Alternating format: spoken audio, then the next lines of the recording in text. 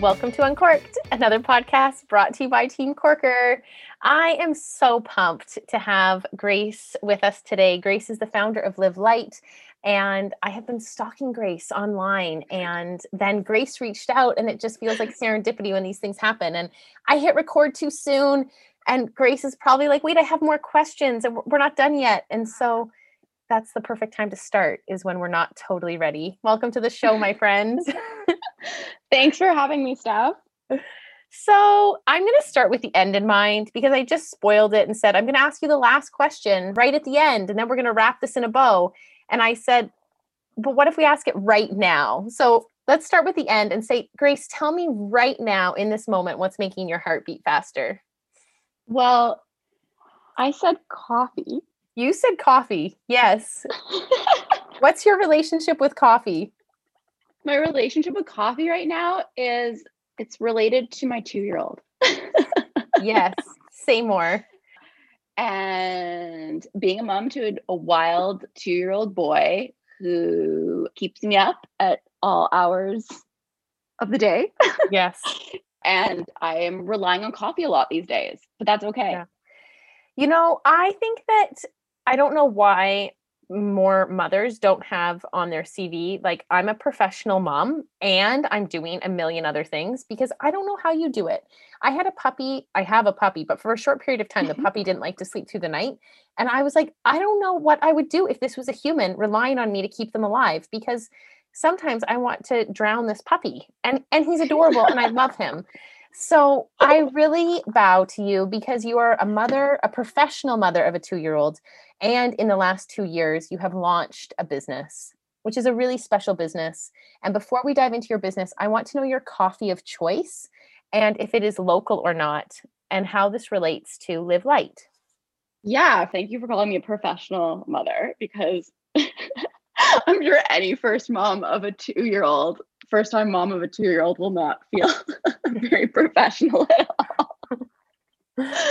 You know, like being watched by a 2-year-old while you're like peeing in your face with a book doesn't feel professional. You are. Yeah. Anyways, but the coffee, I am drinking Agro Roasters, which is something Live Light carries. They're local, they're organic, they're a local eastbound company. But they actually, I think what few people know is they roast for a lot of really wicked coffee shops and bakeries, like Livia Bakery on Commercial Drive, which people are pretty pumped up about right now. So they supply a lot of local companies, and people often don't know they're drinking Agro Roasters coffee. But yeah, they're sustainable, they're small, family-run business, and we carry them in paper bags and jars. So yeah. That's awesome. Okay, so you admitted that sometimes you have to buy a coffee in a to-go cup. And what I love about that is you have also created a zero waste. Did I say that right? Zero waste grocery store. Is that correct? I feel like language is so important. It's like, what is this? What are we up to? Okay. So Live Light is a zero waste grocery business, but we're all based online. So we deliver groceries in packaging, in containers that will produce no waste for you at home. If I was delivering groceries to you, Steph, there would be nothing that comes in any plastic for certain. So nothing's going in your garbage after you've used the product. And it's all coming either in a glass jar that you can return to us for a deposit back. We pick up the jars when people get their deliveries, or it comes in like a craft paper bag that either can go in recycling or in compost, depending on if it's soiled or not. And oh my God, there's so many intricacies around recycling. You're kind of looking at me like, what are you talking about? No. There's so much, like, recycling so complicated. So we just want to make it as easy as possible for households, individuals, whoever, not to create more waste and be able to live more lightly, live light. That's where our name kind of comes from. So that's what we, in a nutshell, do. Which I love. And the reason I bring it back to coffee is because sometimes you have a paper cup. And the beautiful thing is sometimes we're not perfect. And that's okay. And yet what are the choices that we can make, to your quote, live more lightly. And I want to know how Live Light came to be and how you wrestle with all that is life of being a mom and a human that's not always perfect.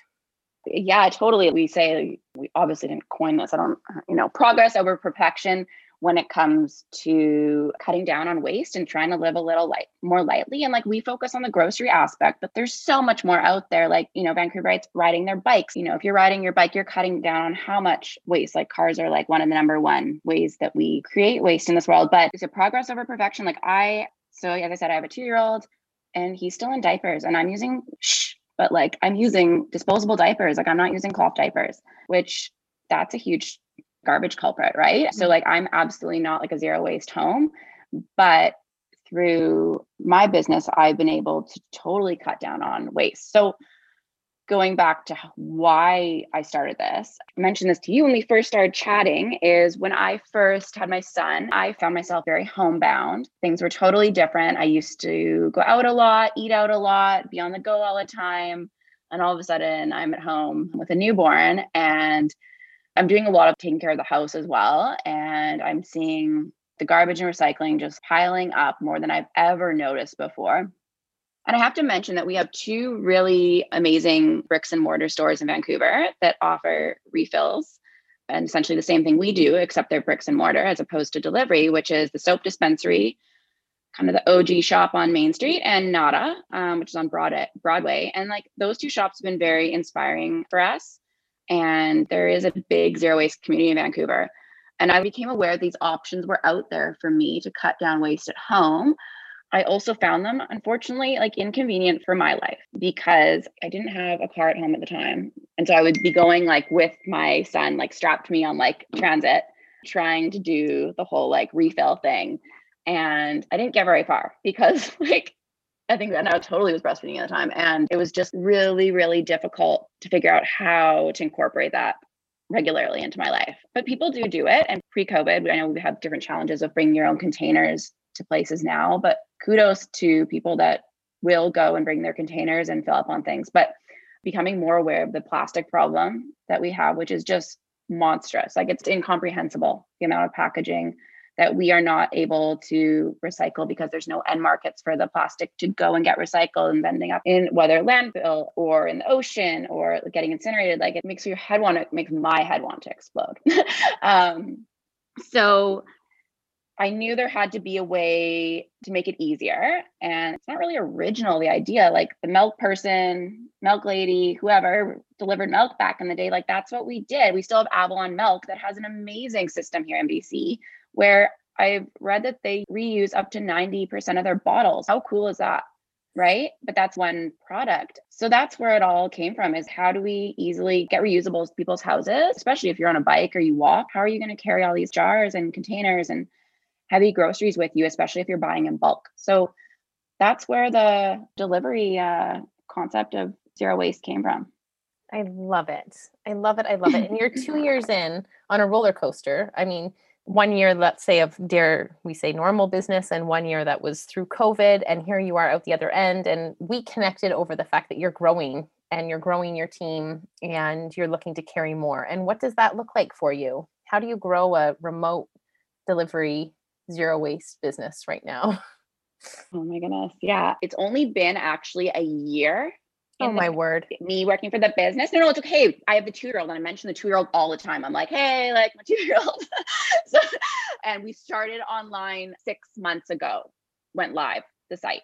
So actually selling product has been that long. So yeah, we've realized that one thing right now, we don't have a minimum grocery order that people need to put in because we've decided, or largely Emily Ann, our marketing brand coordinator, has decided that we don't have enough products to expect people to be able to put in a minimum order. Like we want them to easily be able to like fill their online basket. So we recognize we need to like source far more products to make this easier on people to be able to use our service. And there's a lot of work that goes into this because we largely source from local suppliers and producers. Actually, everyone is either a local producer of food, like Agro Roasters. We had Glory Juice Granola when we first started, and we'll probably have that again soon. We get yogurt made from Harvest Union or Burdock & Co., that group.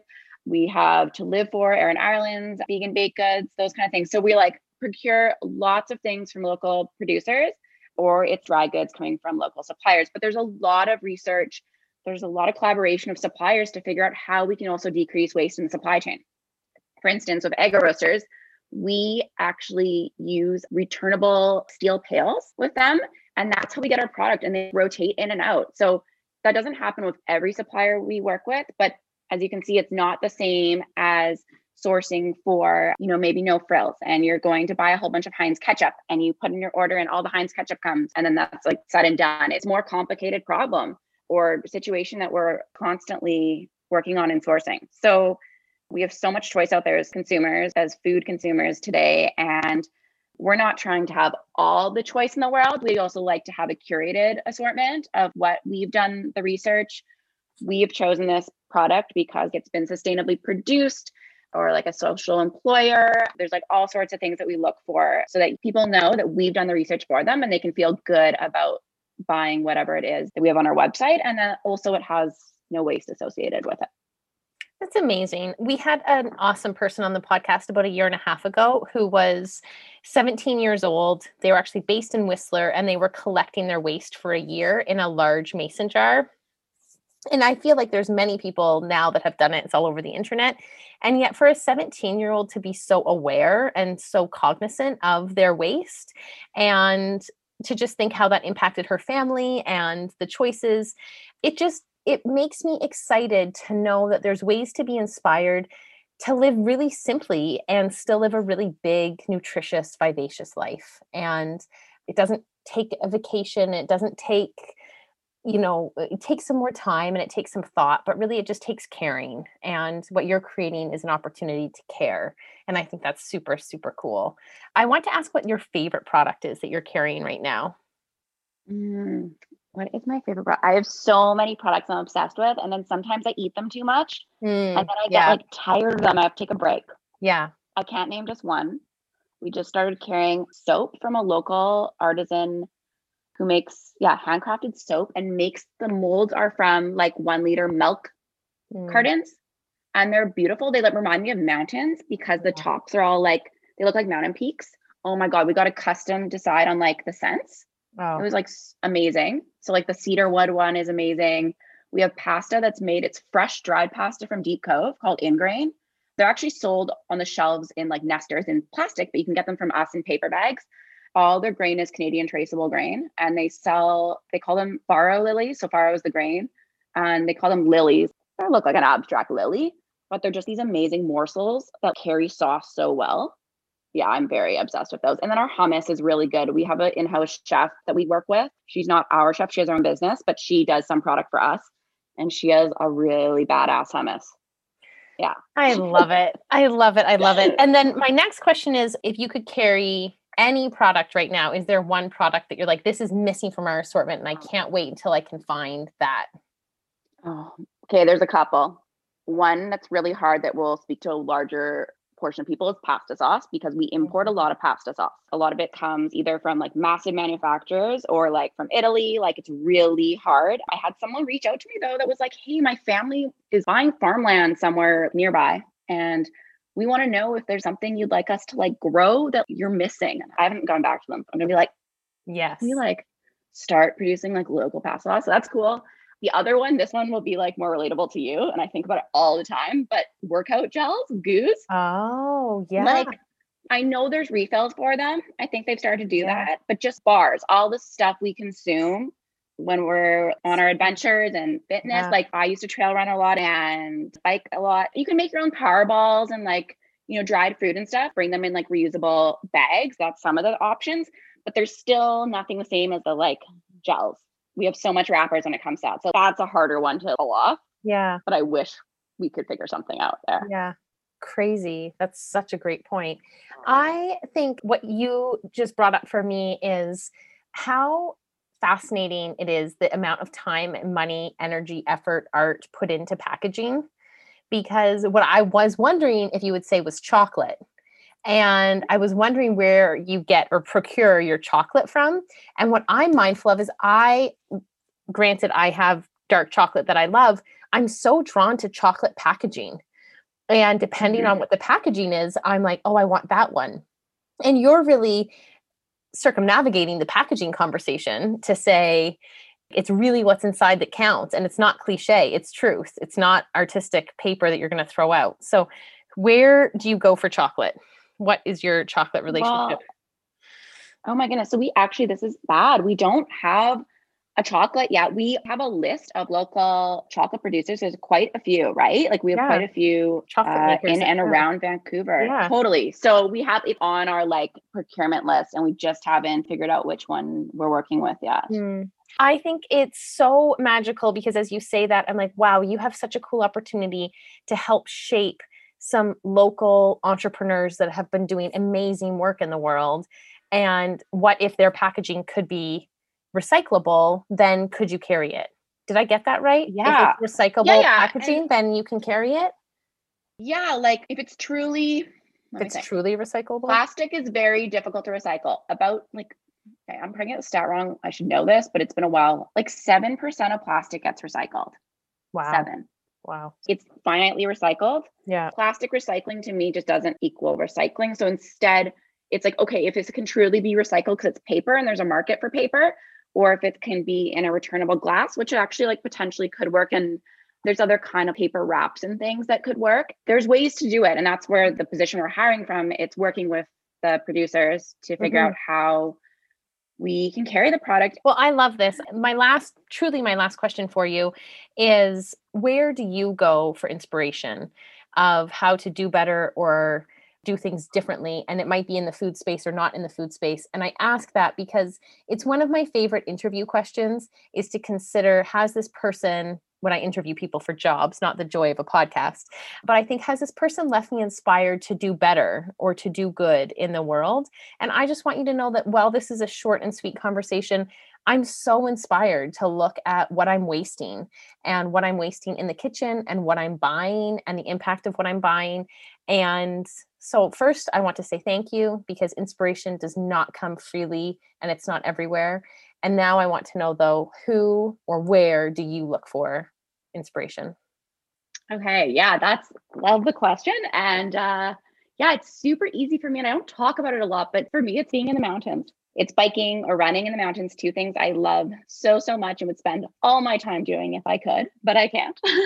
And being in solitude and nature and respecting it so much. And then thinking about, we can be in the purest nature. We're so fortunate here, right? It's not very hard to find and see images of where it's being disrupted, but it's not very obvious to us in our backyard, especially in Vancouver and between here and Whistler, but particularly, right? We don't see a lot of it. So that's my purest inspiration. Of course, I care about like my son's future, and I care about people in other parts of the world that are far more impacted by our trash than we are, right? It's so, so sad. So yeah, it's, the food part is part of it. It's awesome with Craigslist and Facebook Marketplace. I always search now just for stuff like, what can I buy secondhand? The only thing I don't buy secondhand is stuff I'm going to sweat in a lot. But I did successfully get a girlfriend to take a pair of my maternity underwear. Like she was like, sure. Yeah. I was like, you're awesome. That's hilarious. But like, sure. Yeah. I love it. So I love it. Yeah. Yeah. It's amazing. Well, thank you. I think I said this to you before. It takes a lot of guts to be a female leading the way right now. And it takes a lot of guts to start something anytime, especially in the middle of a pandemic with a toddler at home that you're keeping alive and trying to sleep. So thank you for the work that you're doing. We'll make sure that in the show notes are all of the places where people can go to reach you. And my sense is that while you're looking to hire your first sourcing manager, it won't be the last role that you'll be looking to hire. And I think it's a really exciting time with an exciting brand to help keep Vancouver awesome and local. So thank you, thank you, thank you. And I can't wait to see where you go, glass jars and all. Oh, thank you so much, Steph. We really appreciate your interest and support. I'm just so happy we connected, and thanks for having us.